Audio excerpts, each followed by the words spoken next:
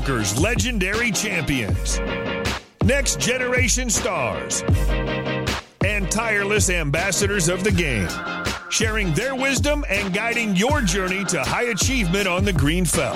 This is Chasing Poker Greatness with your host, Brad Wilson.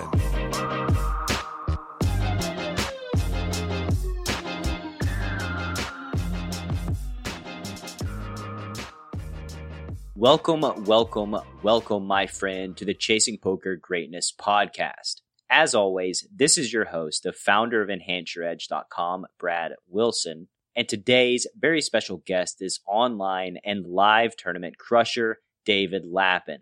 In David's 13-year career, he has racked up over $4.5 million in on-live and live MTT cashes, and more importantly, over $1 million in profit. He's also the co-creator of the GPI award-winning podcast, The Chip Race, with past Chasing Poker Greatness guest Dara O'Kearney.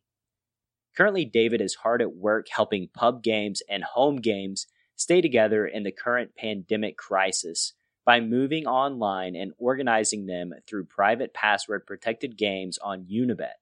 Outside of poker, David's background is arguably even more impressive than his poker resume.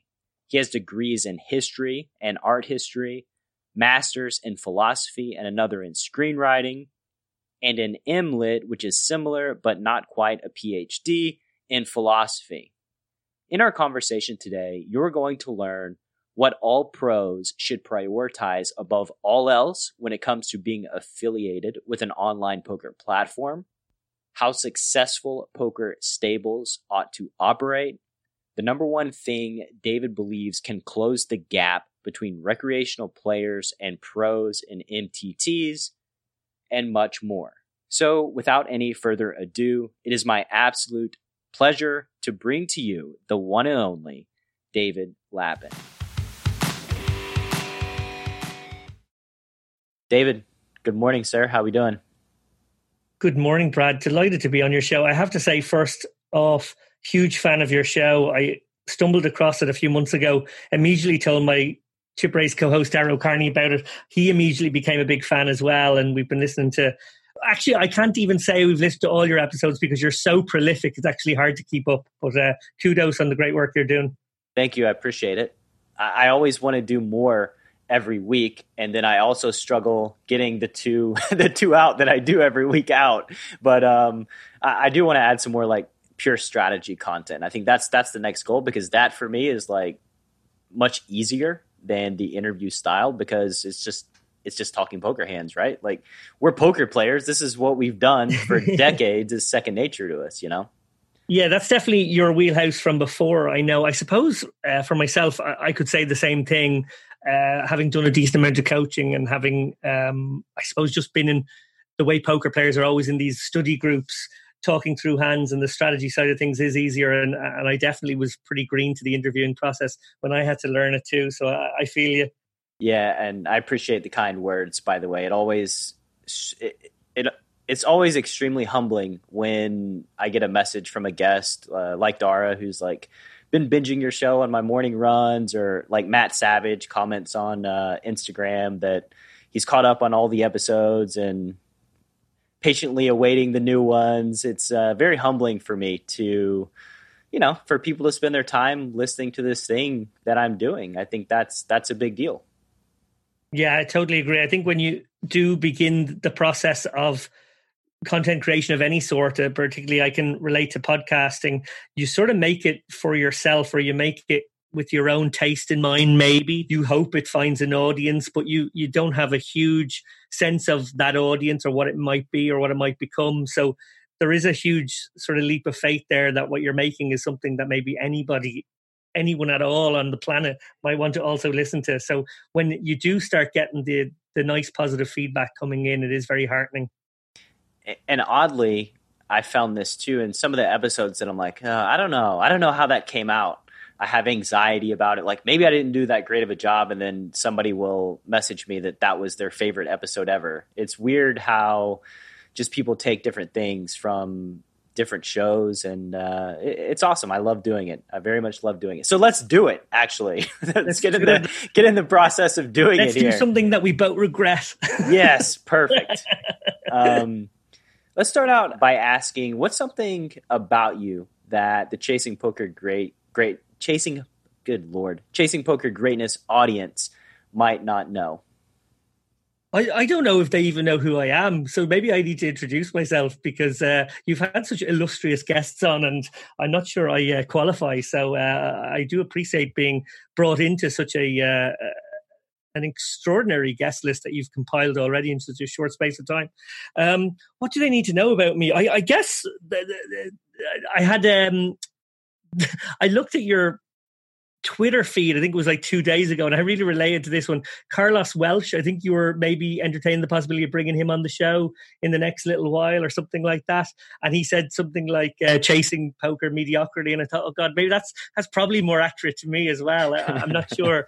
I suppose the one great achievement I have in poker is that I'm still here 13 years on. I've never booked a losing year, and I've sort of stayed ahead of the game while probably never being miles ahead or far enough ahead to print, excruciating sums of money, but still managed to always, beat most players up as I went along. How'd you manage to stay ahead of the game? Because that's something that I see lots of folks don't do. They manage to fall behind because, poker's always evolving, always growing. The field, the population is getting more complex every year. So how do you manage to stay ahead year after year, 12 years in? It's a quality that nobody would associate with me who knows me, and that's humility. I can just imagine everyone I know now pissing themselves laughing at me talking about how humble I am. But it's a certain type of humility where you have to almost be paranoid that everyone is getting better faster than you are.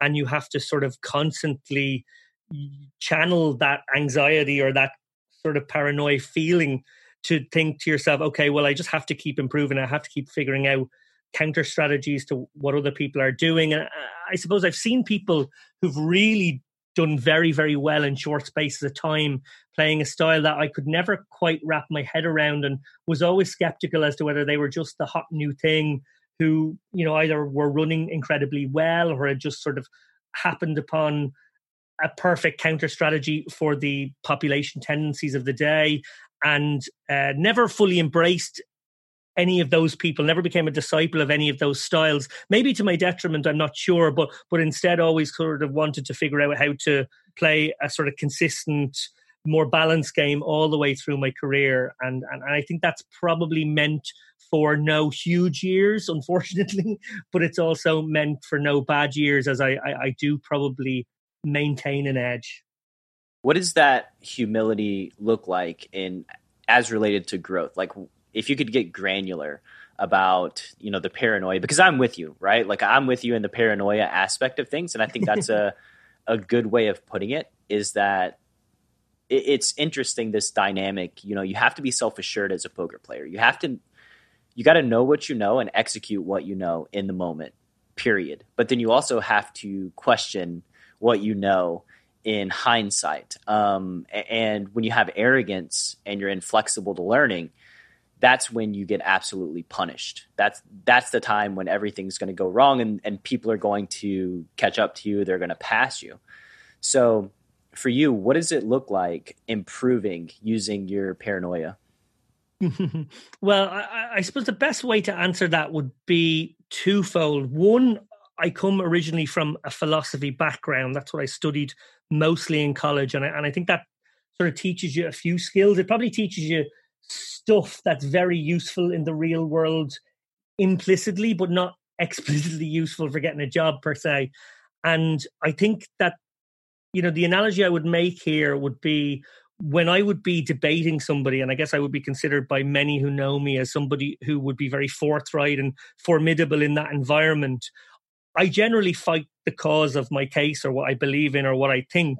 And that is often confused with being not malleable. And that's not true. In essence, what I'm doing by interrogating a point, and if that person is making the point, they might feel like they're being interrogated. But the point there is to really test the idea.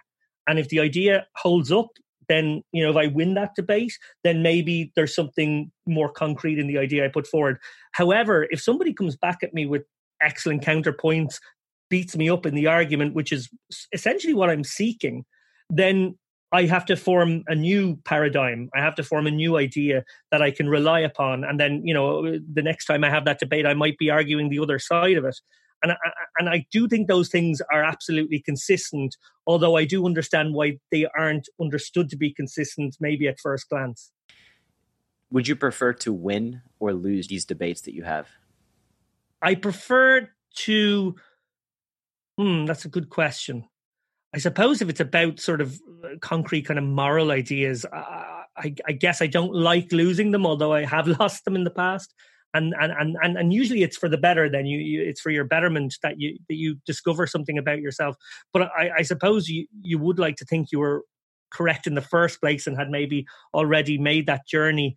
When it comes to poker, I think it's much better to lose the argument because losing the argument in poker, we have a very definite sort of evolutionary track towards improvement. There hasn't been like a year where we were all worse than we were the year before.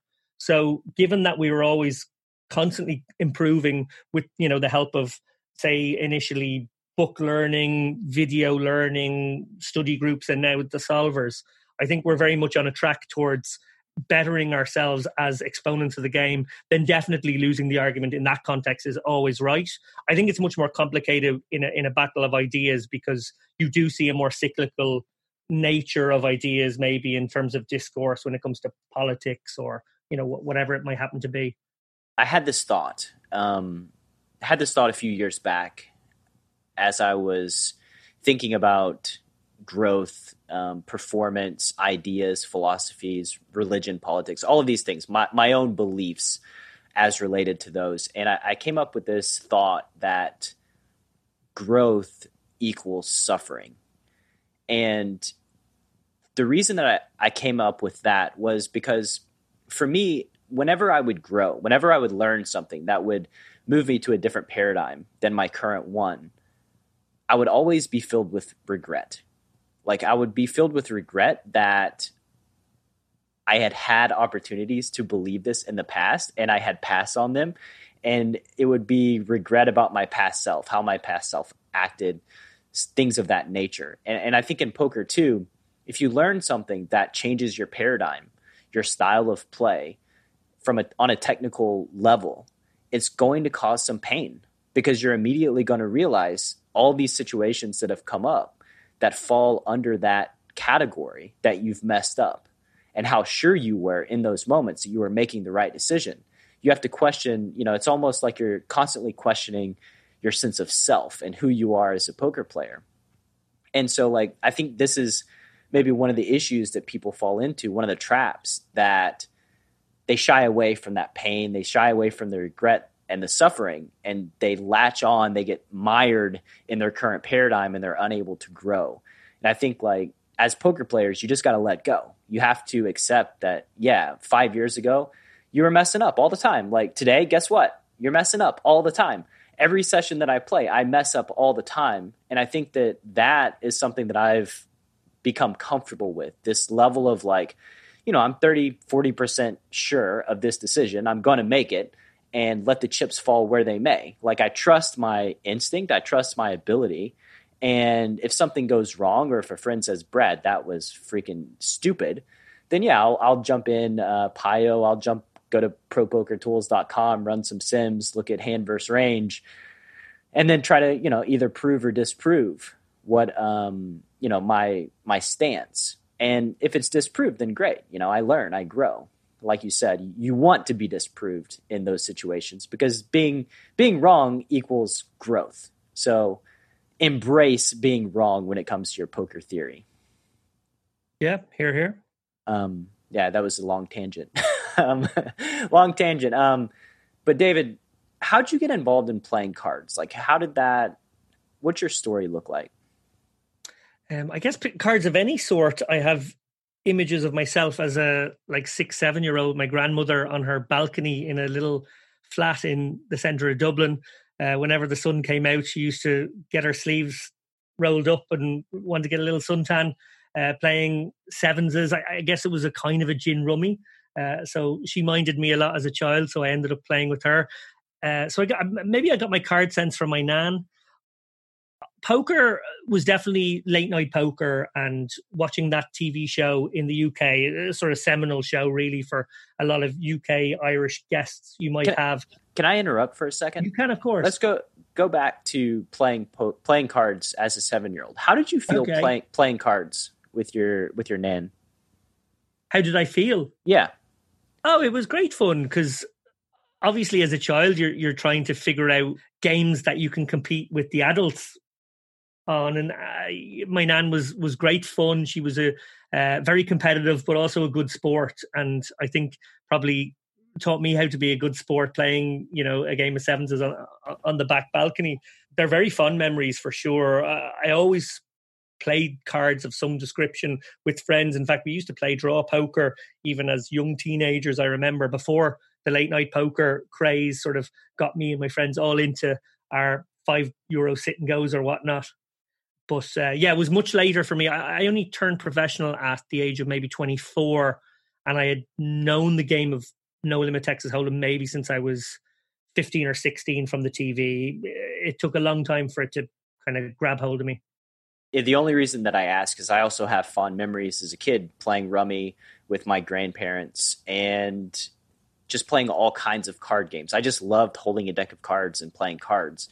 And so when I got introduced to poker, it made all the sense in the world that, I get to play a card game for a living. Like, this is the dream, right? Like, what else? It was the only thing that made sense to me as a 19-year-old kid.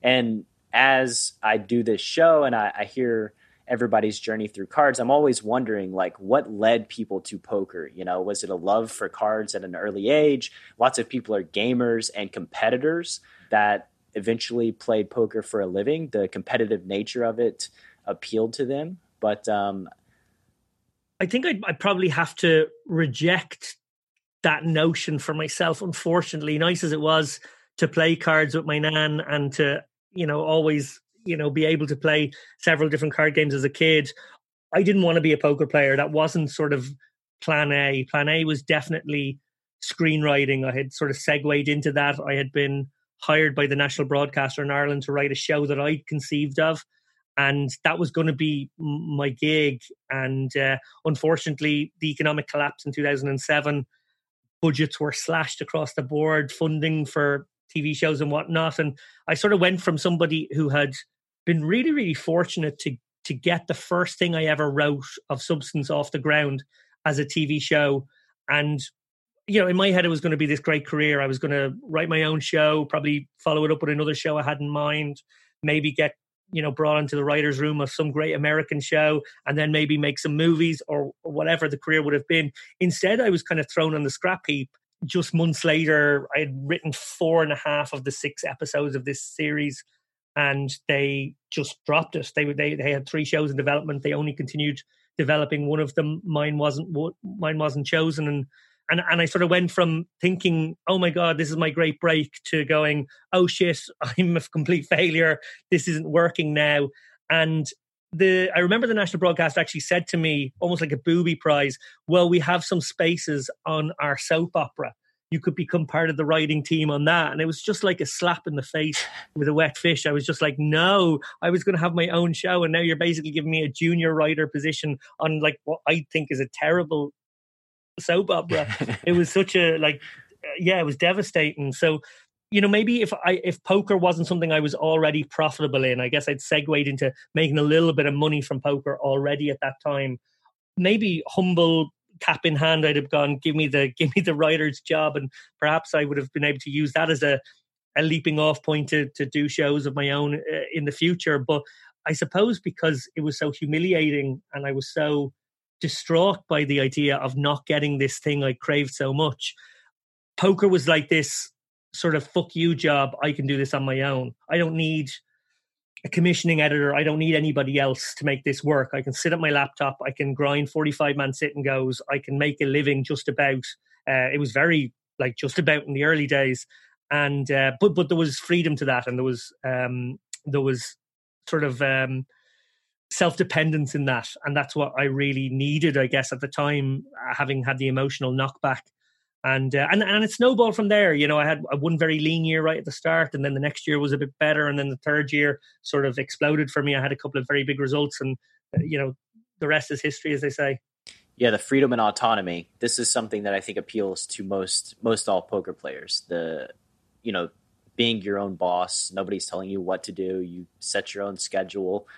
Allegedly, which basically meant when I was 21 years old that I would play like 5 hours a week and pay for life, go out and drink way too often, and not put in the volume that I needed to, because I was an irresponsible kid who is in charge of himself with very limited experience being a real adult in the world. But growing up, your family was very big into film and the entertainment business, right? Like that was a big thing, and that's what led you to wanting to become a screenwriter.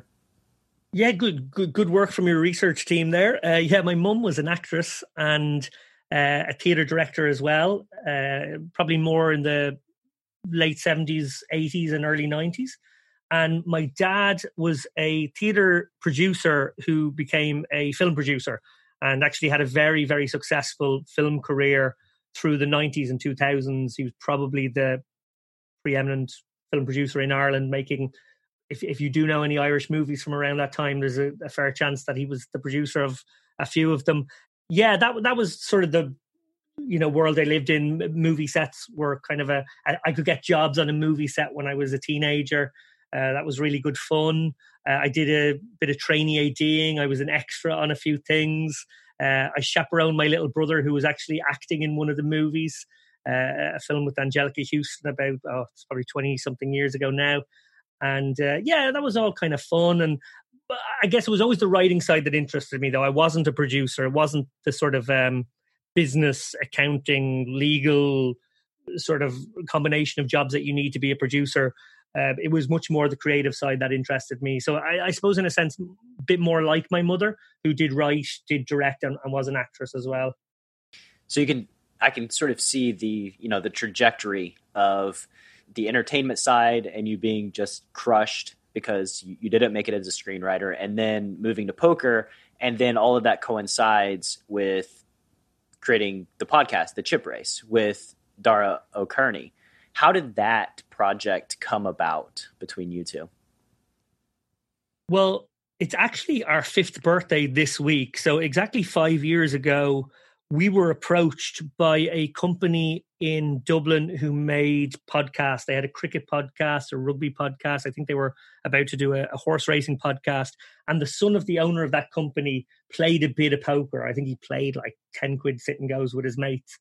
And he was like, poker would be really cool. You should do one of those. So he then spoke to a partner of his, a guy he worked with who was a media person, a photographer as well, who happened to be my best friend, and pitched that idea. And my friend acted as interlocutor and said, well, actually, I know 2 of the best poker players in Ireland. I can introduce you tomorrow if you want. And he set up that meeting, and we immediately went with it. The idea was that it would be an Irish-facing podcast, sort of the local gossip, if you will, Irish guests, a little bit of international and UK stuff as well, but mostly facing the Irish poker industry. And we made 7 shows with the view at the time to getting sponsorship. We sort of gave up our own time free of charge to make those 7 shows initially. Unfortunately, the sponsorship didn't pan out, and the show was shelved, I suppose, for a little over a year. And then the lovely coincidence, or the lovely happening, of Unibet approaching both Dara and I to become brand ambassadors for that site, a fantastic site, who are very, community focused and very focused on building sustainable poker economy. Something that Dara and I had, I suppose, championed for the years previously in our blogs and things like that. So it was sort of a match made in heaven. In the very early meetings discussing our partnership there, Dara and I pitched the idea of bringing back the Chip Race as a sort of world-facing podcast, not an Irish one anymore, but one that would look at poker in general. And they liked that idea, and off we ran again. And early days, I think, probably a little green around the gills. We probably had to work on our interview style and technique. And I suppose as the show's developed, I've become the editor of the show, but we've had some different editors along the way too. I suppose I probably now feel like the show is only exactly as I want it to be now that I have total control over it. But again, this sort of harkens back to, and I can see what you did here with your question, that not only does it scratch the itch of having a creative side, but it's also about control. You know, this is essentially a piece of content, a piece of art, if you want to push it to that I don't need anyone else for. Like, I need Dara, of course, and Dara and I work hand in hand, and I think probably shore up each other's weaknesses very nicely. And with the exception of that, I can kind of curate the show, book the guests, record the show with Dara, edit the show, and then even market it the way I want. And Unibet are brilliant in that they're sort of hands off. They sort of trust Dara and I to kind of put their best foot forward, I guess. We've only probably taken 2 notes for them over 70 odd episodes, where there was just like little tweaks in certain segments that they preferred us to do something small differently. And, that's a pretty good ratio, I guess. And yeah, it's been great. And it's so heartening to have not just the ability to get the guests that we've gotten in the last few years, which is just exceptional, but to be able to make a show that sounds the way we want. To have that sort of, it was always envisioned as a variety show. So to have that eclectic appeal where we have the 5 segments and each of them maybe hits a slightly different demographic. And the variety show aspect of it makes it much harder, in my opinion, than like Chasing Poker Greatness, because you got to put all the pieces of the puzzle together and you have to rely on multiple people on a regular basis to kind of get the segments in time. And it just feels like it expands the production process. Speaking of the production process and control, that this was a struggle for me early on. I have a producer, I have a guy that edits and mixes my podcasts, and he would send them to me. And the first thing that I would do with my early episodes of Chasing Poker Greatness I would listen to them and re-edit every single one of them. Like, that would be like instantly, like I can't go to sleep at night if I don't go back and fix all the little things that I think are messed up. And eventually I had to just say, fuck it. Like, I have to trust this guy because I'm spending way too much time re-editing what he's already re-edited, and just kind of giving him the autonomy of like, look, this is what I don't like. This is what I don't like about my voice and my side. It's mostly me, because I think as humans, we focus on ourselves, right? Like, if we watch a replay of, just like a home movie, who are you looking at in the home movie the whole time? You're looking at yourself to see how stupid you look, and like thinking of the witty comments that you should have said and that you missed. Do you ever feel do you get annoyed at yourself? This is a very selfish question. I don't know if the audience is interested, but do you get annoyed at yourself for missing something in a segment in the production process? So by that you mean if like I missed a question with the guests and that now they're gone, so that opportunity is lost? Correct. Yeah. Yeah, definitely that happens from time to time. You have to just live with yourself when it does. But yeah, that has happened over the years, because you know this better than most. When you're engaged in the interview, you've probably got some notes, you've probably got some kind of prepared questions that you have in mind. You really want to hit those marks. You also want it to be loose enough that you can go on certain tangents and be free enough to adventure off the path too. And, in all of that lies the potential for missing something. And yeah, look, we had Phil Hellmuth on the show for the first time, maybe 3 years ago or 2.5 years ago. And he's a guest that can get away from you. I'm a big fan of Phil's. I'm very appreciative of him coming on our show, particularly the first time when we weren't as well known. And, he is a amazing A-list guest to get. But as anybody who's ever interviewed him will tell you, he gets away from you really quick because he's a shill machine. And he wants to make sure that, his Aria Cap and his new book and his positivity hashtag and his whatever get out there. And that's fine, because that's, he's a salesman and that's part of his shtick. But, you as the interviewer have to sort of handle that or wrangle that. And when you're not, of the status, if you like, of Phil Hellmuth, it's very hard to do that without sort of really impinging upon him. So it becomes this kind of to and fro game of well, one, can we wrangle him in the interview? And then sort of secondarily, can we wrangle him in the edit so that it doesn't sound too shilly as well? And I think Dara and I probably didn't push back on a few things that we sort of let Phil just run over us on, ultimate bet stuff maybe, or these kind of things that he probably doesn't want to really have to deal with, follow-up questions. We didn't really sort of in the moment rise to the occasion and sort of hit him with the perfect nailed on follow-up. And afterwards you're like, oh fuck, we suck, we should have done that, we let him away with that. And it would be something that you bitch to your mates about, or, oh, if I ever get him, I'm going to ask him this question, and then you lost the moment. But you also have to just forgive yourself. We've done at this point, I don't know, like 250, 300 segments with different guests, and once in a while something will slip through the cracks. It's annoying, but then I also kind of think, oh, we might have them back sometime. Maybe I'll be able to have them back and hit him with that follow-up. Phil's one of a kind in the self-promotion category of poker. I would say 90% of my poker guests, when they mention anything they're associated with, apologize for promoting the thing that they're associated. It's almost like to the complete polar opposite as Phil. They're like apologetic about mentioning their book or mentioning their thing, which to me, this is what we're here for, right? We're here for you to talk about the things that you're creating and putting out in the world. And in my opinion, if they're adding value, then talk to your heart's content. I would, we could definitely make the argument that 96% of the things Phil is promoting are probably not adding tons of value to the world, but that's neither here nor there. And they are guests on the show. You're a guest for a reason. You don't want to really hammer your guests. You want to make them feel welcome, which can lead to, a situation where maybe you could push harder, but you don't, because you want them to have a good experience,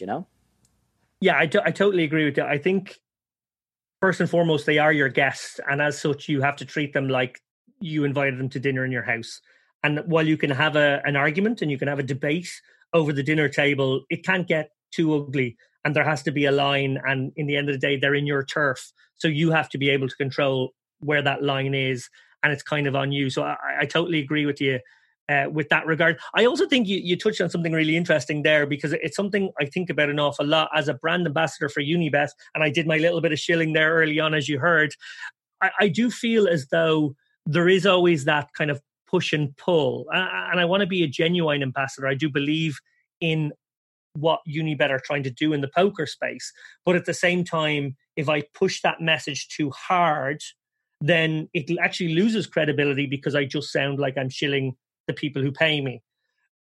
Similarly, if you go on solo runs, which I have done and Dara has done with regard our own personal brands and our own disputes and our own beliefs or whatever it might be, and that means engaging with other people in the poker space argumentatively and maybe getting into a fight or getting into some sort of fractious situation, you're risking sort of your sponsor kind of not being hugely enamored with that approach, but at the same time, you want to have your independent voice, and that's what they chose you for in the first place.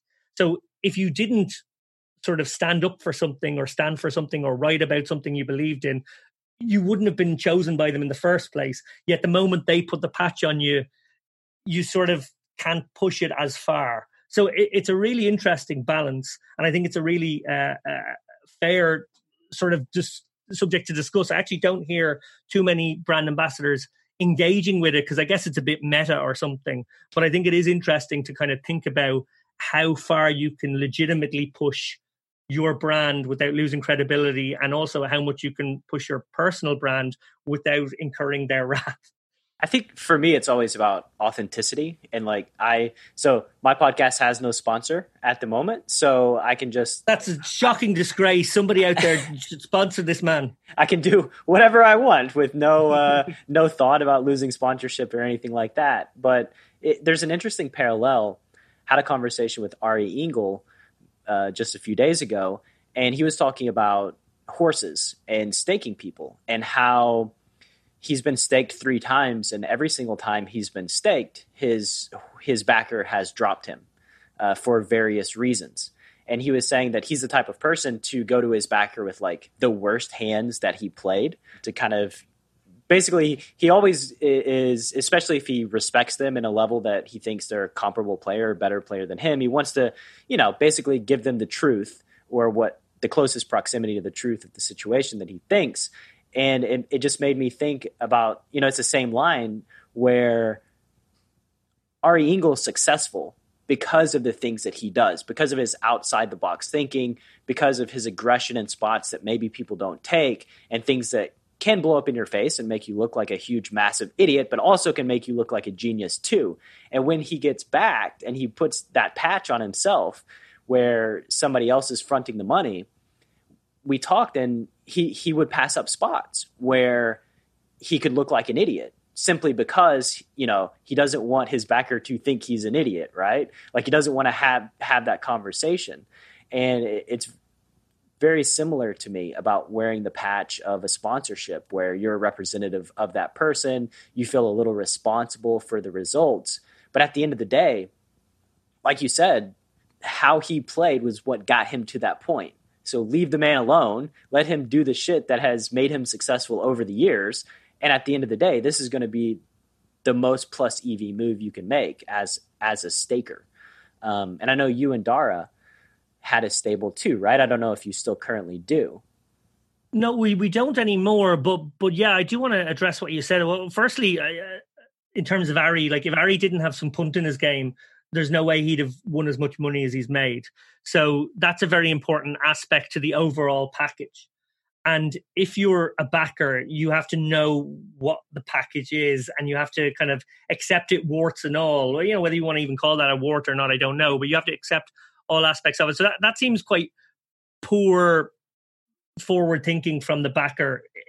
I wouldn't put myself in that position where I would, back somebody who I didn't understand, where they found their equity. And I think that's, I get it though. I do understand that obviously you don't want to, go back with a butchered hand where you just, you got this read or whatever. And it seems kind of unjustifiable in hindsight. Yeah, Darren and I did a lot of backing for about maybe 4 years. That sounds about right. We probably staked 15 or 20-ish people. It was a complicated organism. It was sort of the merger of 2 prior stables. Dara and I started staking together, and Dara and another chap, Jason Tompkins, a very successful Irish player, were staking together. And we sort of merged the stables, not entirely, but sort of, with different equity splits. Dara was always the sort of center of the Venn diagram, if you like. And Dara Davey was the other staker, someone who Dara O'Kearney had previously staked. So we sort of kicked him up to the top office at a certain point. And, he's a fantastic person to work with too. And yeah, it was mostly a very successful campaign we had. I guess, like any backer will tell you, there was probably some horses we shouldn't have staked. We could probably all take some amount of responsibility for some people we vouched for or thought were right, and it didn't quite work out as well. We split the labour of running the stable, I think, pretty fairly. And then ultimately, the maybe 10 guys who did really well sort of proved the worth of the whole thing, if that makes sense. And yeah, we did. We were pretty much staking Irish people. And I would say probably an entire generation of really good Irish poker players came through our stable at some point. We always were keen to get the guys out of the stable as well. At some level, we wanted them to leave us in 2 years' time, having built up the role they needed to sort of follow the same bankroll management patterns, the same approaches to how they learned, those kind of things. Once they were instilled, we kind of felt like they have to sort of go out on their own. And for the most part, that's what happened. In fact, it was very heartening. Darren and I played a big tournament in Ireland, one of the Unibet Opens, came to Dublin just a few weeks ago. And looking through the field, so many of the Irish players who are still standing, the MTT players, came through our stable. So that's probably a good sign. That's really awesome to hear. And when I first started coaching people, it's awesome to hear that you're rooting for something that is against your self-benefit in your monetary self-benefit, right? Like because obviously, ideally, you would just stake amazing players for the next 20 years and they would never have their own bankroll and they would always just be printing money for you, right? And when it comes to poker students, for me, one of my major goals was to always get to the point where I wasn't of use to them anymore because they had reached that level to where they either need to find a super high stakes crusher coach to help them move forward, or they just, weren't getting the value from me specifically because they had reached or exceeded my skill level. And I think that's just, to me, that's about giving to the community and being being a poker ambassador that cares about the people. And you mentioned sustainability with Unibet and the poker platform that you choose to promote. Tell me about sustainability, your thoughts. What are platforms doing poorly as related to poker sustainability that you'd like to see improved? Well, before I come to that, I want to say as well, another feather in your cap is that if you are a teacher, I'm reminded of the Nietzsche quote, something along the lines of a student repays his teacher very badly unless he eventually stops being a student and becomes a teacher himself. So I think at some level, there's an ethos wrapped into that or baked into that as well, that I think if a teacher really values what they're doing, they want to see their student graduate, something along those lines. Now, you've opened up a huge can of worms now in terms of what poker sites should be doing. I would find myself being very skeptical of an awful lot of the models these days. It's dangerous territory you're putting me in, because I always feel like when I do have the Unibet patch on, I have to be careful about the amount or the size of the stones that I throw. But what I would say is I was a huge detractor of what Stars have done for the past 5 or 6 years. I guess the sort of a Maya era would cover the timeline, that sort of aggressive attack on the pros and what the professionals were doing and their place in the game. I found, honestly, I found it disgusting. I know for a fact that internally in Stars, there was sort of this attitude of winning players take 8% of the money out of the game, out of all the deposits, and we only get 92. Well, let's try and, recreate an ecosystem where we get 96 and they get 4. And it was so much of poker is aspirational. So much of poker is about recreational players either thinking they could become a pro, thinking they could play against the pros and maybe beat them in a one-off encounter or whatever it was. And creating this situation of pitting poker players against one another, where a poker player who is weaker and a poker player who is better are being placed in this predator-prey dynamic by the site, who are actually the one profiting mostly. That for me was a disgusting messaging that was coming out of Stars and Hallraiser and these kind of people for quite a while. And that really bothered me. I know it bothered Dara as well. We both wrote extensively on that subject. For me, I feel like the position of the professional as an aspirational figure in the game is very important. But I also feel like, a lot of them give back in lots of ways. You described several of those ways yourself there. So I really dislike that. I also sort of dislike the model whereby, obviously we did have a kind of broken ecosystem for a while, with Rakeback being at such a high level that it sort of removal crushed a whole generation of, pros who were managing to carve out skinny edges and sit and goes or cash tables or whatever. And that was kind of a way to kill off several of them. But it also, had to be addressed in some way. There had to be some balance there, and there had to be some redistribution of, whether it was promotional stuff to the, losing players. After all, they're very important. But again, it's all about the messaging, and it's all about how sites go about these things. I think it's very, very negative if a site are going to pit player against player. That shouldn't be your role. The site should be trying to show off what a great game poker is, how people enjoy it, whether they're recreational with a budget, willing to lose a little bit to enjoy their Sunday afternoon online or go off to the casino on a Saturday, or whether it's the pro who is trying to just, make a living at all the various different tiers. I found it reprehensible what they did for a long time. I guess you see it now. I've seen so many pros be culled, and I don't think we have a better ecosystem for it right now. and I'm probably going to, so here goes my future Stars sponsorship, and possibly we all set fire to them a long time ago. Don't worry. Here's me lighting the fuse and about to just blast off into the atmosphere. But you're absolutely right. And pros are a part of the game. Poker is aspirational, and 8%, the 8%, whatever it is, ratio of money that people withdraw and the money that Stars takes. I mean, first of all, that's an absurd distribution anyway.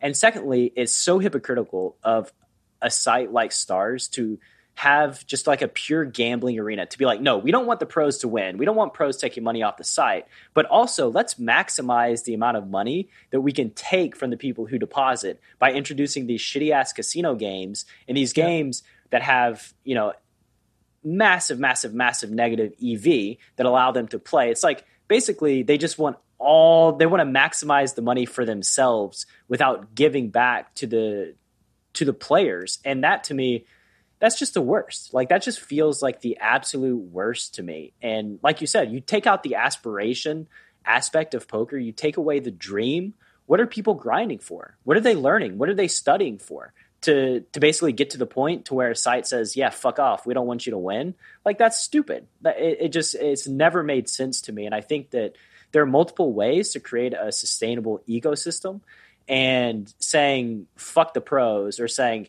hey, how do we get a bunch of amateur players together in a club and kick out all the pros? Like, that's a dumb way to go about it, because number one, that's never going to happen. The pros are going to get in there one way or the other, whether you like it or not. Where there's a will, there's a way. You put a big fish pond together, the pro is going to do what they have to do, whether it's create a fake identity with a fake passport and social security card, whatever it is, they're going to find a way to get in those games. So to me, sustainability is, number one, like you want to lessen the skill gap. Okay, like make HUDs available to everyone. Give information on how to use these HUDs to the recreational players. Like, create a little training course. Like, if you can teach people how to use a HUD in a video game that doesn't make any sense within 30 minutes to an hour, you can teach somebody how to use this information, right? So number one, this reduces the skill gap. Number two, promote training. Help people get better at poker yourself. I know that this is like a big task for poker companies and platforms, but when you help people improve, this lessens the skill gap. And obviously, pros are not going to be crushing as hard as they otherwise would be. But saying minimizing the pros, killing the dream, all that stuff, I think is just absolutely the worst thing for poker. And I hate that it's come to this. Growing up in the world of full tilt poker, that was play with the pros, and the pros were celebrated, and that's who you wanted to be. You wanted to be that red name on Full Tilt. Just taking that all away and switching it just grinds my gears, drives me absolutely insane. Yeah, I totally agree. It's disappointing how successful they have been in sort of crushing the pros' influence. You even see it now with the number of sponsored pros, that roster being cut to bits as well. I don't know what the point of it is. I don't know what the end game is. Obviously, the day Izai and Mark Scheinberg got their check cut for 4 billion quid was an enormous movement of money out of poker. Now suddenly there was a 4 billion loan that had to be paid off over 5-6 years, and that had to come out of rake. And that was an enormous moment for poker, where essentially everyone had a PokerStars account back then, and that was just that money sort of gone. Essentially a family business which had made some people very, very wealthy. They cashed in their chips, and now you were left with this vacuum that had to hoover up rake, perhaps, and then obviously, rather than just acknowledge that, the messaging was disingenuous. And I suppose that's what I probably dislike the most. The messaging shouldn't be dishonest. You should be presenting it the way it is. And if you have to reorient your loyalty system to better benefit recreational players, if you want to create content and hire your pros or get your people to either coach people in how to use HUDs or coach them how to play their hands better, this is something Dara and I are actually very passionate about. When you look at the free content we give out from the chip race, and you look at the book Dara made, like Dara was really passionate about his book, Poker Satellite Strategy, that he co-wrote with Barry Carter. Writing that book was a passion project for him as well, because for him, it was like, if recreational players can get better at satellites, something that they maybe gave up a big edge in before, and actually learn some of the tricks of satellites, which can actually not only close the gap against better players than them, but actually maybe help them overtake them, because even very good players misplay the end game of satellites so badly, misunderstand the ICM of it so badly, that if you just become pretty nifty in some sort of tricks that are very satellite centric, you can actually do very well in those. And then suddenly recreational players get to go to the tour stop they wanted to go to more often. Suddenly they don't feel like they're such a huge dog in the game and they're just getting obliterated every night that they throw 100 quid onto their favorite site. You know, now they actually have a fighting chance, and that's all they want. Recreational players don't want to be, you know, just kicked around or, you know, thrown about the playground. They want to have a sense of like, I can win. And maybe, okay, at the end of the year, they will be a net loser. But they want to have experiences along the way. They want to have wins and results along the way. And that's the whole point. And sort of, if you can coach them how to play better, if you can help that learning, then you're in a sense doing what the site would want, because you're creating a more level playing field where maybe they can rake a little bit more in the long term of all the deposits. But actually it's a much more sustainable model, because the person's enjoyed it and will probably come back again, as opposed to getting eaten to bits and then never coming back. Exactly. It's just, yeah, it's about being genuine, I think. Being genuine from the operator's perspective. And I think that a lot of times there's a disconnect between the executives and the players. And, you know, the pros especially and the executives. It's almost as if they're adversaries in that relationship. But the pros understand the ecosystem. They understand what's going on way more than anybody else in the world. Like they just get it. And I do understand there's definitely some self-serving pros, right? Some people that are going to look out for themselves and not care about sustainability of the ecosystem, the platform, and the game. But, you know, just getting these opinions from the pros, I think would be just so beneficial to every single executive that's running the platform, the people that are dialed in to the pulse of poker. Yo, Coach Brad here, and I have a very simple question. How would you like an opportunity to join Nick Howard's crew at Poker Detox? This is a chance for you to have world-class coaching and hop on the fast track to destroying online cash and MTTs without risking your own money or enduring years of pain trying to figure things out on your own.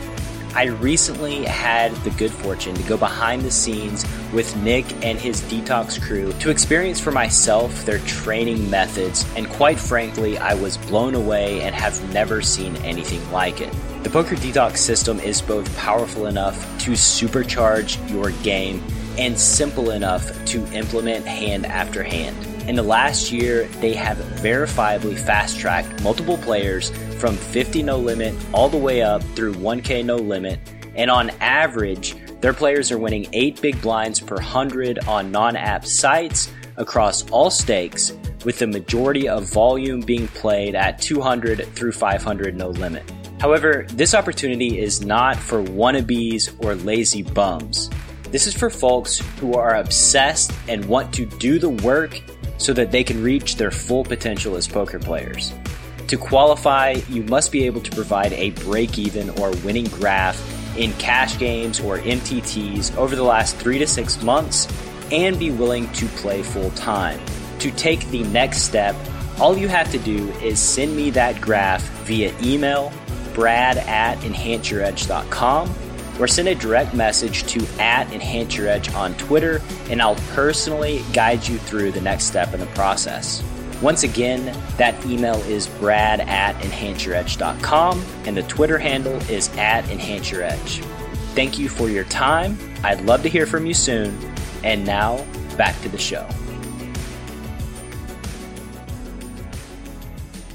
When you think about joy in your career playing cards, what's the first memory that comes to mind? Joy. Wow.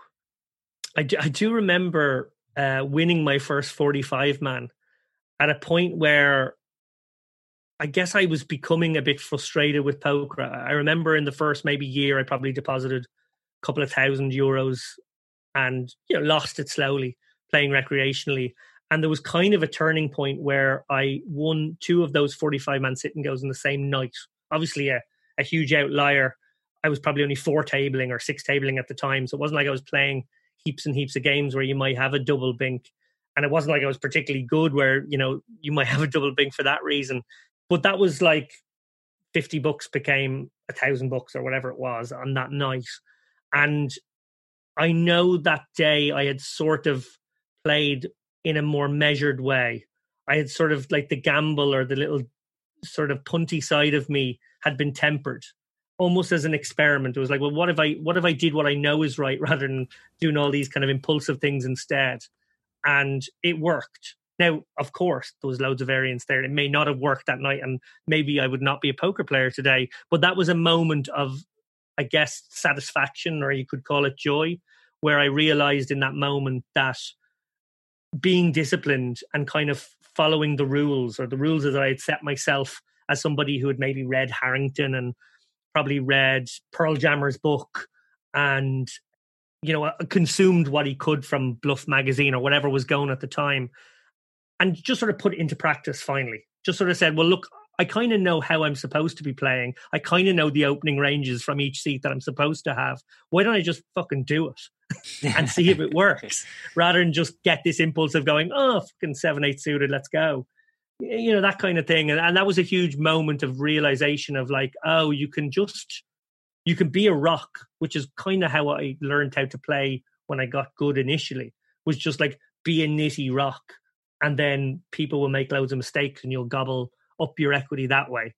And there was real sort of satisfaction, I guess, as well, because it's fair to say a few people in my life were very skeptical about my choice to become a more serious poker player. I don't want to say I was a professional at that point, but to put a lot of time into it. And I understand why. I would probably have done the same thing in their shoes. So it's not to take away from them. If anything, they were being good friends and good family. But I did believe in myself. I did kind of think I can do this. And it was amazingly satisfying to kind of see the results of that and go, okay, yeah. Because again, harking back to where I was emotionally at the time, I was somebody who was hugely keen to prove myself at something. I thought I was going to become a writer. I didn't. The humiliation and the knockback of that was so profound to the kind of core of who I was that I felt like I was on a tightrope. I felt like I was on very shaky ground. And to be able to grab onto something that I felt I could be in control of, I guess that word control keeps coming back, was very satisfying and very soothing to my conscience or my being. Yeah. Going back to that kid, if he's carbon copied right now, wins his 2 45-man tournaments, is telling people like, this is what I want to do. This is my path in life. What would you tell that kid today? What advice would you give him? Well, that's interesting. What would I give him? I'd probably not change too much. Like the most productive and the most obsessed with poker I was at the start. And by that, I mean the playing of the game. I guess as time has gone by, like there was my volume increased and my ability to multi-table, probably got up to about 40 tables, and my, obsession for the game that way grew over maybe 3 years, plateaued for about 3 years, and since then has been decreasing. But that's not because I'm less passionate about the game. It's because what aspects of the game appeal to me have changed. So it was all about just becoming the best poker player I could be initially. I didn't kind of have more grandiose designs than that. Maybe a little bit what you said earlier, maybe the Red Pro or something was like a thing in my head. But that was all about being a player, and it was all about absorbing everything I could to be the best player. But I think that was right. I think I had to do that. That's like your apprenticeship or something. That's like, you have to do your 10,000 hours. You have to do your huge grind to build up your role from next to nothing to, get to the point where you can win a live MTT for 6 figures and have that nice experience that gives you a new comfort zone. And then when you have that comfort zone, it's inevitable then that you become comfortable. And maybe your desire to grind every single little tournament you can ebbs a little. And it did. But my interest became about stories in poker. So, again, coming back to either the blog or the podcast, what I love about poker is the fact that you walk into a poker room and you can't nail down who you're going to meet. It's such an eclectic group of people. We all probably have a shared dark side or degenerate side or something that's a little bit like subcultural or something like that. I hope so. But yeah. And I think I love that little kind of the devil in all of us. I think that's a great thing that unites us all, and actually I think makes us, on the whole, not a judgmental group of people, which I think is a lovely quality that I could say, hands on heart, is a pretty much a quality you could, paint the entire poker public with, more or less. But what we are then is, okay, if that's the kernel of what unites us, it's then like, look at all these different ways we get into it, and look at all these different walks of life that produce people that end up in it. And for me, it was always about those stories and sort of building a treasure trove of those stories, either through my experience of befriending people or through the podcast of having this sort of archive now, where if I did go back and write a feature film, I can be sure I'd be listening back to an old episode to try and recapture the place and time that someone described in a story about Vegas in the 90s or whatever it was. You have so much color now and so much detail in that it's a lovely thing to look back on and have, but it's also a lovely thing to have been obsessed enough to want to accumulate at some level. And I think that's, I don't know if you have something similar. Obviously you're incredibly hardworking, and as you said, like bopping out like 2 shows a week, something we don't get anything close to. But it's almost like you've got your your baseball cards, and you've got your like the most famous guys, and you're filling in the book or the magazine that you put all the stickers in or something. There's something about that, but there's also your curation of that, your choices you make along the way of who you do want to interview, who you don't, who you seek out. And I think that's really, really interesting. And that's still something that I love about the game, and I'm so appreciative of the game. I mightn't want to sit at my computer and grind for 60 hours anymore. That's probably not in me anymore. I prefer to grind a Sunday, maybe grind a Monday, and then look for some casino games on the weekend or go traveling and make the podcast in between. That for me is a much more balanced life these days, and I have a son now and a family life that is much more conducive to having that kind of existence. But I'm conscious that I've moved away from your initial question, which was what advice would I give? And I probably wouldn't pass the advice on. I'd probably say just do what you're doing and earn your stripes. Yeah. Or just, you're going to make it, right? Like you can, this is a doable and makeable thing, because especially in the beginning when you're obsessed, there's always fear. I think it's disingenuous from any poker player to say like there's not fear as to whether or not you can make it in a year, in 6 months, because like you said, this anxiety that drives us to regularly improve and stay ahead of the curve is within all professional poker players. It's when you lose that edge, that's when things start going downhill. But, it's a mirror image of myself in obsession in the beginning, just pure obsession. You can't, anybody outside of the realm of poker could not stand to be near me or have a conversation with me for 30 minutes because I'm going to get to the realm of poker in the conversation. Like this was all that drove me, all that I thought about. I thought about improving, being the best poker player that I could be. And then that does waver over time. And now it's a collection of stories, right? I'm talking to these amazing people in the poker world and collecting their stories. And, for the first 35 or 40 episodes, I've, had a guy that transcribed everything. And the plan was to put it all into a book, sort of a greatest hits compilation, the wisdom from all of these amazing people. And it's been very therapeutic for me as well, hearing people's journeys that have mirrored my own and these internal thoughts, the dialogue that like, what am I giving back to society? Like an existential kind of crisis that poker players go through, to realize that, yeah, I'm not alone. Everybody has these thoughts. Am I good enough anymore? Did I lose it overnight? Just all of these thoughts that you think are singular and only apply to yourself. And you maybe think, at least I thought, why am I so weak in having this thought? Why can't I just be completely ruthless day in and day out and not really care, like every other professional poker player, and then come to find out, oh, everybody feels this way. That to me is it's pretty cool and, therapeutic, like I said.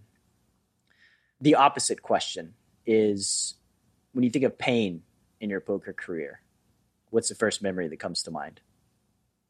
Pocket Kings. They followed me around my entire career. In fact, this weekend, Pocket Kings did me in as well. No, it's kind of like this game kind of fucks with you and plays tricks with you.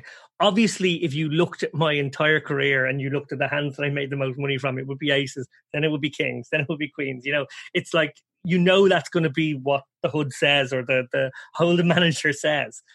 But, what was that great line about Ivy where he said something like, why are you superstitious when you play craps? And he said, well, it's no fun to play unless you are superstitious.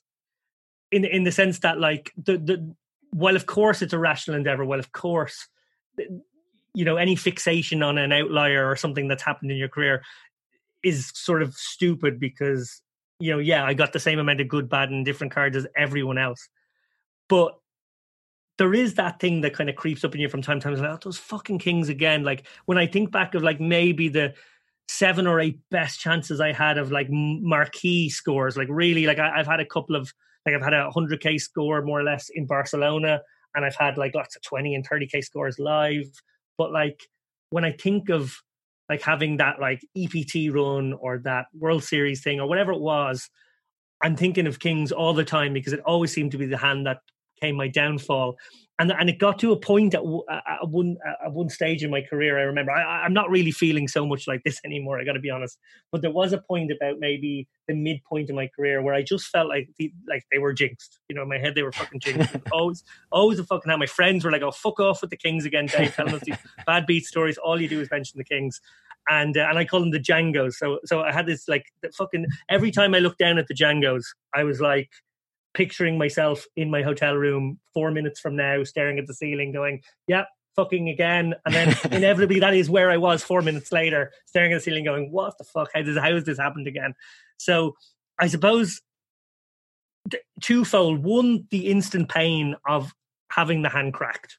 That's obviously, like, something we all get used to over time. Maybe it lessens over time, but it hurts in the moment. And then also that sort of feeling of, like, mental weakness that you allowed yourself to obsess over something like that it could hurt you rather than just taking it on the chin. And then it was like a second wave of, like, disappointment in yourself. It's funny that you mentioned Pocket Kings because early on I did play some tournaments, and one of the first series that I went to was like a $300 buy-in. I made the final table. I had 30% of the chips in play, 9-handed. Dude on my left had 30%, and then another guy had like 20%, and then the rest was just all short stacks. And I was 21 years old, and before I played, like the night before, I was in God mode. Like, I was just 3-betting everybody and just going absolutely crazy and winning every single pot. And there was an elderly couple that was sort of in the bleachers for the final table, and the guy, he like pulls me aside and he's like, hey, early on people are going to go crazy in this thing, just fold, play, take your time and let everything develop and, play a little slow. And I'm like, yeah, like I'm thinking, yeah, no, you don't these fuckers over. Yeah. You don't know me very well, sir. So the second hand of the final table, I look down at kings and I get it in against the guy third in chips, and he has aces, and lose probably 70% of my stack. And as the pot's getting pushed to the guy, I kind of turn around and look at the old guy in the crowd, and he's just like looking at me, like shaking his head, like, I told you. Proved him right.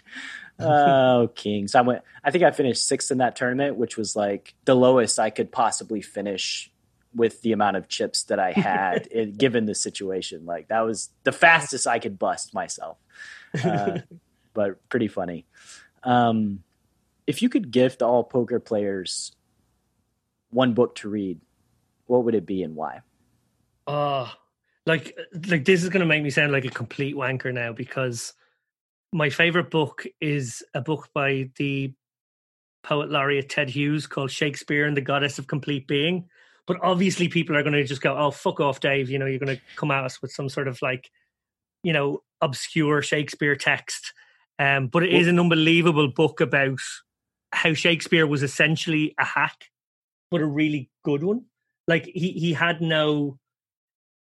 obviously one of the greatest writers of all time, but he had the same sort of story structures and the same sort of character archetypes, and he mapped them on to his different plays.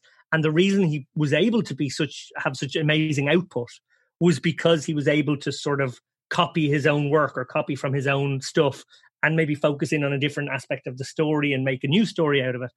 And for me, that was an amazing moment when I read that book, because Shakespeare is kind of on this pedestal where you think, well, obviously it's just Shakespeare. It's, you know, that's just the pinnacle of everything writing. And it kind of grounds him in something like, no, like this is doable, or this is like, or at least drags Shakespeare down to earth as a human being. And I think that's really important, because like we all have idols and we all have role models and things. And, you know, this is a poker advice as well. And it sort of harkens back to what we were talking about earlier regarding, you know, your teachers or whatever. The really important thing to remember is that, you know, the guy giving you the great advice, being your great coach who's helping you get better, is having downswings too, has maybe got a personal journey that's had lots of, you know, ups and downs, and understanding each other as human beings along that journey is so important to having the confidence that we can improve and can continue in such a weird game where we're almost like all at sea, getting hit by waves at different times. And if that wasn't the case, or if reading this book could give you some solace that even like the great people, genius as they might be, are human beings who are kind of hacks, and that we're all kind of hacks. I kind of like that idea. I'd rather not try and make us all gods. I'd rather drag us all down to the earth, if that makes sense. For the US speaking audience, the dialect hack. Can you define a hack for me? Like a writer who sort of just has a few tricks on how they can do something, and not like a particularly wide portfolio of skill, but just has a couple of little tricks that they can get by on and then sort of recycle it over and over again. Shakespeare is a gimmick, I think, maybe this will be Shakespeare had a gimmick. But no, you're absolutely right. Like, I did a podcast yesterday on Rec Poker where they interviewed me, and they did this thing where they asked me my input on a tournament hand without telling me who was involved. They just said they were well-known pros. And, you know, I had to tell them, first of all, like, I'm a cash game player. I don't play too many tournaments, but I will give, as good feedback as I possibly can. And so we do the hand, like the turn is a jack, and like on the flop, like pre-flop, I said, you know, under the gun guy, he's got a range that looks to me like jacks, tens, something like ace, queen. And the board ends up being king, jack, 10 with like a bet left. And the guy that 3-bet in late position has ace, king. And like the turn's a jack, and they're like, well, what do you do now? Like facing check. I'm like, I freaking check back. Like I'm feeling absolutely disgusted about the situation, you know? And I'm like, please don't tell me they shoved. And they're like, yeah, they shoved and got snapped by ace queen. And I'm like, okay, like that makes sense. And then they tell me afterwards, you know, they're like, well, the guy in position was Antonio Esfandiari. And they're like, you know, what was he thinking in this hand? Like, what do you think happened? And I'm like, well, he fucked up. Like, you know, he would probably tell you that he made a mistake in a critical tournament situation. And like, there's no shame in that. There's no shame in like the heroes of poker, the people you aspire to be, making mistakes in big spots, because like this is the nature of the game. Nobody's playing perfectly all the time. Everybody makes mistakes. We're all fallible. Phil Ivey makes mistakes all the time. I'm sure he would be the first to tell you that. They're just not always super public on TV and where everybody can just, pick apart every little thing that you did wrong. But I mean, that's the greatness of the game. And that's kind of the point is you see somebody do something on a live stream or in a cash game that's, one of the best players in the world, and everybody's like, wow, like that's just next level. It looks bad, but like maybe I just can't grasp what they're thinking. And it's like, no, like they just made a mistake. You just have to live with making mistakes in poker. It's just part of it. And so people do need to be dragged back down to earth and not put on this pedestal of perfection, especially in something that's as chaotic as poker. Definitely. If you could wave a magic wand and change one thing about poker, what would it be? Oh, I would make it 50-50 women and men for sure. There's no reason in my mind why poker wouldn't be equal numbers of men and women, given that we're not lifting weights.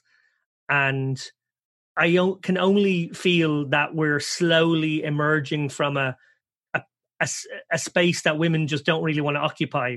We all have to take collective responsibility for why that might be the case. But yeah, I played a tournament in Brighton there a few months ago, and including the dealer, there were 6 women at the table. And I thought, that is the first time I've ever seen this. That's brilliant. That finally, I'm in one city, and I looked around, and actually there was 3 women at that table and 4 women at that table. And I thought, well, fair play, Brighton. Maybe is the one town where there's almost equality on this one. But across the board, of course, when you play live, it's like 3% women, maybe it's less, and it shouldn't be. And I much prefer spending my time chatting to people at the table, in mixed company. I as a compiler of stories, I would much rather have more diversity. We always on the chip race try to make the show 1/4 women, almost like you just literally wouldn't have the guests. There wouldn't be the number of guests almost to make it half women, as you might like. And we always kind of want to make the show aspirational for what we think the poker world should look like, maybe, rather than how it does. If it was how it does, there's probably going to be one woman on every 9 episodes or 10 episodes or something, and that's not good enough. So we try to make it 1/4 women, and that is doable because there are plenty of interesting women out there. And I suppose at some level, women in the game are a bit more identifiable or easily spotted, and maybe get a little bit more attention, those who do play for that reason. But yeah, no question. I would much prefer to go off to a poker tournament at the weekend and be, 5-5 men and women. Yeah, that to me is a greatness bomb and the best answer to that question that anybody has said on the show. I 100% agree with you. Poker's a great game that there's absolutely no reason why more women shouldn't be playing. And obviously the culture, I would say, is a large part of that goes on in a live poker arena. And I've never had that happen. I've never had 6 women at a table, just at a cash game table. It's never, ever happened. And that is aspirational. And I think any female poker players that are listening to this podcast, and I have the metrics, they don't look good. It's probably 7% of my audience are women, but message me to come on the show. I would love to, hear your story, and always invited. It's difficult. It's difficult enough just in the poker world getting in communication with people, because poker players by nature are not public figures in that they don't typically have a website. They don't want people to have their email address and contact them, because of the nature of the interactions are, hey, can I get $50? Hey, could you coach me for free? Could I, it's that sort of thing. But like, for sure, I'm 100% with you. As a father of 2 little girls, I would love it if, they could felt comfortable and confident enough to just go play cards at the casino whenever they wanted. If you could erect a billboard every poker player had to drive past on their way to the casino, what would that say? So we're driving down the highway and it's like billboard on the way to casino. I'm now picturing, I used to play in Foxwoods and Mohegan Sun in Connecticut, so I'm now picturing that road. Okay, yes, I can kind of do this. Okay, trust yourself. I think that actually applies to all players. I think if you're a recreational player, something I've noticed, and I'm sure recreational players would acknowledge this freely as well, when they do go and play maybe like the game that's at the upper end of their buy-in level, or maybe they've satellited into something a bit big for themselves, they tend to lose faith in their own game because they feel like, well, I'm outmatched here. So rather than just go, well, I'm going to play my game the best way I can, they either go one of two directions. They either like close up and, don't find value bets and don't, play enough hands, or they sort of do something reckless, like a big nonsensical check raise that smells fishy and is found out pretty easily. And that's kind of a panicky response. Whereas in reality, even if you are a weaker player sitting at a table, I've sat at plenty of tables in EPTs where I've looked around and gone, God, I'm probably like the second worst guy here. I feel like, well, I have to actually more focus on my own game, even more so, because, I have good fundamentals and hopefully those recreation players have decent fundamentals. And if you stick to those, the cards may decide a lot of your fate and the cards may be generous that day. But what's absolutely sure is if you start diverging in a way that makes you inconsistent and makes you not even understand how you play post-flop from how you played pre-flop because it doesn't make sense anymore and it's not part of the one consistent game, you're doomed. I think similarly, that's good advice for a pro. Trust yourself, because if you're in the lab and you're, grinding your PO solver, or you're in your study group and you're working hard on your game and you're getting your button versus big blind stuff down, or your cutoff versus small blind, or whatever it is, and you're working really hard with your DTO app or whatever happens to be, I feel like in those spots, there is a really big difference in poker between the people who are almost like purists and really good students of the game and those who can execute. And I think that they are not always the same people. Sometimes they're the same people. Infrequently, though. I think a lot of the time, really good players who kind of know what the right thing to do is, kind of deer in the headlights, or don't do it in the moment with the distraction of, chips are flying, riffling noises around you, waiters coming down offering you a drink, and they're not as zoned in as they would want to be, and they're not as recognizing the spot that they've studied, and they maybe miss a trick. And I think similarly, if you can trust yourself and you can trust your own game, you can build the confidence to then execute that game. And I do feel like maybe, I think that piece of advice maybe applies to both groups. 100%. Trust but verify. Trust in your own poker instincts, and then afterwards verify if, maybe you missed something, like if it doesn't work out. But always trust yourself. I've never known of anyone, I don't even think it's possible for anybody to simply improve dramatically when they're in the arena, when they're in focus mode at a tournament. Their skill level, that's not the time that your skill level is going to jump up dramatically. It's the in-between mode of from tournament to tournament. When you're thinking and talking about poker and studying the game, that's when the gains come. So all you can really do in the moment is just play to the best of your ability, trust yourself, and then move on to the next moment to kind of improve in the times in between. Do you have any current big goals in poker? Well, yeah, like I've been knocking on the door of another like decent sized win for a while. It's kind of becoming a bit almost like I'm getting the piss taken out of me in a lot of my groups, that I'm like Mr. 11th or 13th at the moment. I keep just like dodging the final tables of these bigger events, or coming like third or fourth in the smaller ones. So yeah, like I did have a win live in December. It was a pretty small one. I do feel like there is a tendency when you become a content creator, I hate that phrase, but let's use it. When you start, putting a lot of your time into making content for people, making strategy videos, making a podcast, whatever it happens to be, there is a little slippage where you're taken slightly less seriously as a player. That's probably fair, because I'm not in the lab as much as I used to be. I'm not sort of on the field, staying as sharp as I used to be. So absolutely, I would concede that I'm probably not as good a poker player as I was a few years ago compared to the rest of the players. I've still improved, like we all have to, but I'm probably not as good relative to the field. But I'm still pretty good, and I still feel like particularly in a few sweet spots that I have. I'm a particularly good satellite player, particularly good understanding of ICM. Those things can put me in good stead in a lot of tournament situations. And I feel like there's still a kind of a big win in me somewhere. And I would love to have that, because I did have a very big win early in my career and I haven't really emulated it since. So yeah, it would be, I'm sure lots of your guests have probably given much nicer answers where they talked about, wanting to buy a house for their mum or wanting to do something, that was like less about themselves as a player.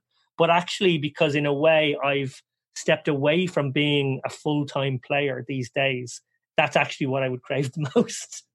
Hey, I mean, I think it's, it's validation for yourself. And there's just so much variance that goes into the end game of tournaments that you can go a massively long time without binking one and taking it down. And it's not an indictment of even skill necessarily, in that it's just massive variance. Like, Ari Engel specifically was talking about looking at his career. There's a bunch of failures, a massive amount of failures, a little bit of, a fraction of successes, and then an even smaller fraction of massive successes, right? They just, which make up the bulk of his career winnings. It's just nature of the beast, nature of multi-table tournaments. Yeah. Ari has that great line where he says, losing is a very important part of a winning strategy. I remember he said that on our show, and it's perfect. Like, it is perfect. You have to kind of accept and embrace the downsides, because tournament poker is kind of nonsense with the ludicrous variance it puts you through. You can probably never, particularly in a live context, you can never know where you really stood. So, you are kind of like that metaphor again at sea, kind of, getting hit by some waves and riding others, and maybe having your time in the sun from time to time, but maybe never quite knowing your value. And of course, a big win gives you a sense of value or a sense of worth again. And I guess that's what I would crave. Just want one big touch, please. One of the most brilliant minds that I've ever interacted with in poker said one time to me that you could take the top 30 tournament players in the world. They could play a 10K event against each other every single week for the next 10 years, and you'd never know who the best player was, just because of the sheer amount of variance. Okay, 2 more questions and we'll get you out of here. What's a project you're working on that's near and dear to your heart? I'm working on an old TV show I wrote about 6 years ago. I actually took a short career break from poker around 2011 to write a show called Roll with a very talented writer, a guy called Ray Kane. And we put together a really good series Bible. We pitched it to sort of Channel 4 via another company. We pitched it to the national broadcaster in Ireland. Again, it didn't get off the ground. And again, I returned to poker with my tail between my legs. But Ray and I have kind of gotten a bit older. I've probably gained more experience in poker. So I could write more authoritatively on the subject of the show, which does overlap substantially with poker. It's probably the best thing I ever wrote outside of my eminent thesis for philosophy. It's probably the best thing I ever wrote. And we're sort of inching towards bringing it back again, sort of writing it with maybe a kind of a 6-season structure in mind, and pitching it to one of the online distributor like the Netflix, Amazons. Like we have an in with Amazon, which, who knows, maybe that'll just be the next knockback. But we have an in with Amazon, and they're at least, somebody in there is at least a little bit interested in the show and what it's about. So we're trying to put both of us time aside. He's a music video director, writer of other things, very kind of generally creative guy. And he's great because he actually sort of colors in a way that I can't. And I suppose that's always something I think about with my partnership with Dara too, is that Dara, in his storytelling and in his writing, is wonderful at getting to an emotional core of something. And I'm envious of that. I try and do that, but I don't do that as well as either of these two guys. But maybe something I'm good at is I'm sort of a stylist, I'm sort of a structuralist, and I'm able to sort of put a story narrative together in a tighter way. So sometimes if you can bring those two qualities together in a writing team, you kind of have the perfect match. And I would love to get a TV show off the ground. It's definitely more than a bucket list. It's probably the career I want to segue to eventually. I wish you nothing but the best. And in the blog post that I've read, I do think that you are able to get to the emotional core maybe better than you might give yourself credit for. Oh, thank you. I do wish you nothing but the best in your screenwriting and getting that shit done, right? Like that's the real life Bink to go with the tournament Bink together. That I'll take a 5 seasons with Amazon as instead of that 100K score I was talking about. Final question, man. Where can the Chasing Poker Greatness audience find you on the World Wide Web? Oh, I'll find them. I'm everywhere. No. At DK Lappin on Twitter is probably my social media home. I'm on Facebook as well. I do add people on Facebook all the time. I have an Instagram. I don't really use it. That's probably also DK Lappin. The Chip Race at the Chip Race is also on Twitter. You can hear us on SoundCloud, Apple Music, Stitcher. Hopefully soon on Spotify. We're probably going to launch on there pretty soon. And you can find me at a Unibet Open in the near future, or a Unibet poker online tournament. I'm sure I'll be grinding away there too. So please. And the one thing that I do find is great is that since meeting Dara O'Kearney, I'm more approachable, because I was probably I'm probably quite a prickly personality and probably less approachable. But Dara has kind of softened me in the eyes of at least some people in the poker public. And I think I'm more approachable these days. So please do, drop me a DM or say hello or add me on any of those things. I'm usually forthcoming. And don't forget the blog. Don't forget the blog and reading Imagining David figuring out the optimal amount of time to sit in a room with a cup with a bunch of people outside waiting. I think great read there as well. You've definitely thrown out a little bit of bait for my blog there. My blog is, I think it's DK Lappin or something along those lines as well. Again, if you Google me, it will appear somewhere. And you've thrown a few breadcrumbs out there. I'm sure people be dying to know what I was talking about there. David, it's been awesome having you on. Let's do it again in the near future, and have a great rest of your day, my man. I would love that, Brad. And again, quality work out there. Keep up the great work. I'm just really looking forward to where this show goes over the next year or so. Appreciate it. Thank you so much for listening to this episode of Chasing Poker Greatness. If you have yet to subscribe to the show, please take a second to do so on Apple Podcasts or wherever your favorite place to listen to podcasts may be. For more content from me, Coach Brad, please visit our YouTube channel at youtube.com/enhanceyouredge, and I'll see you next time.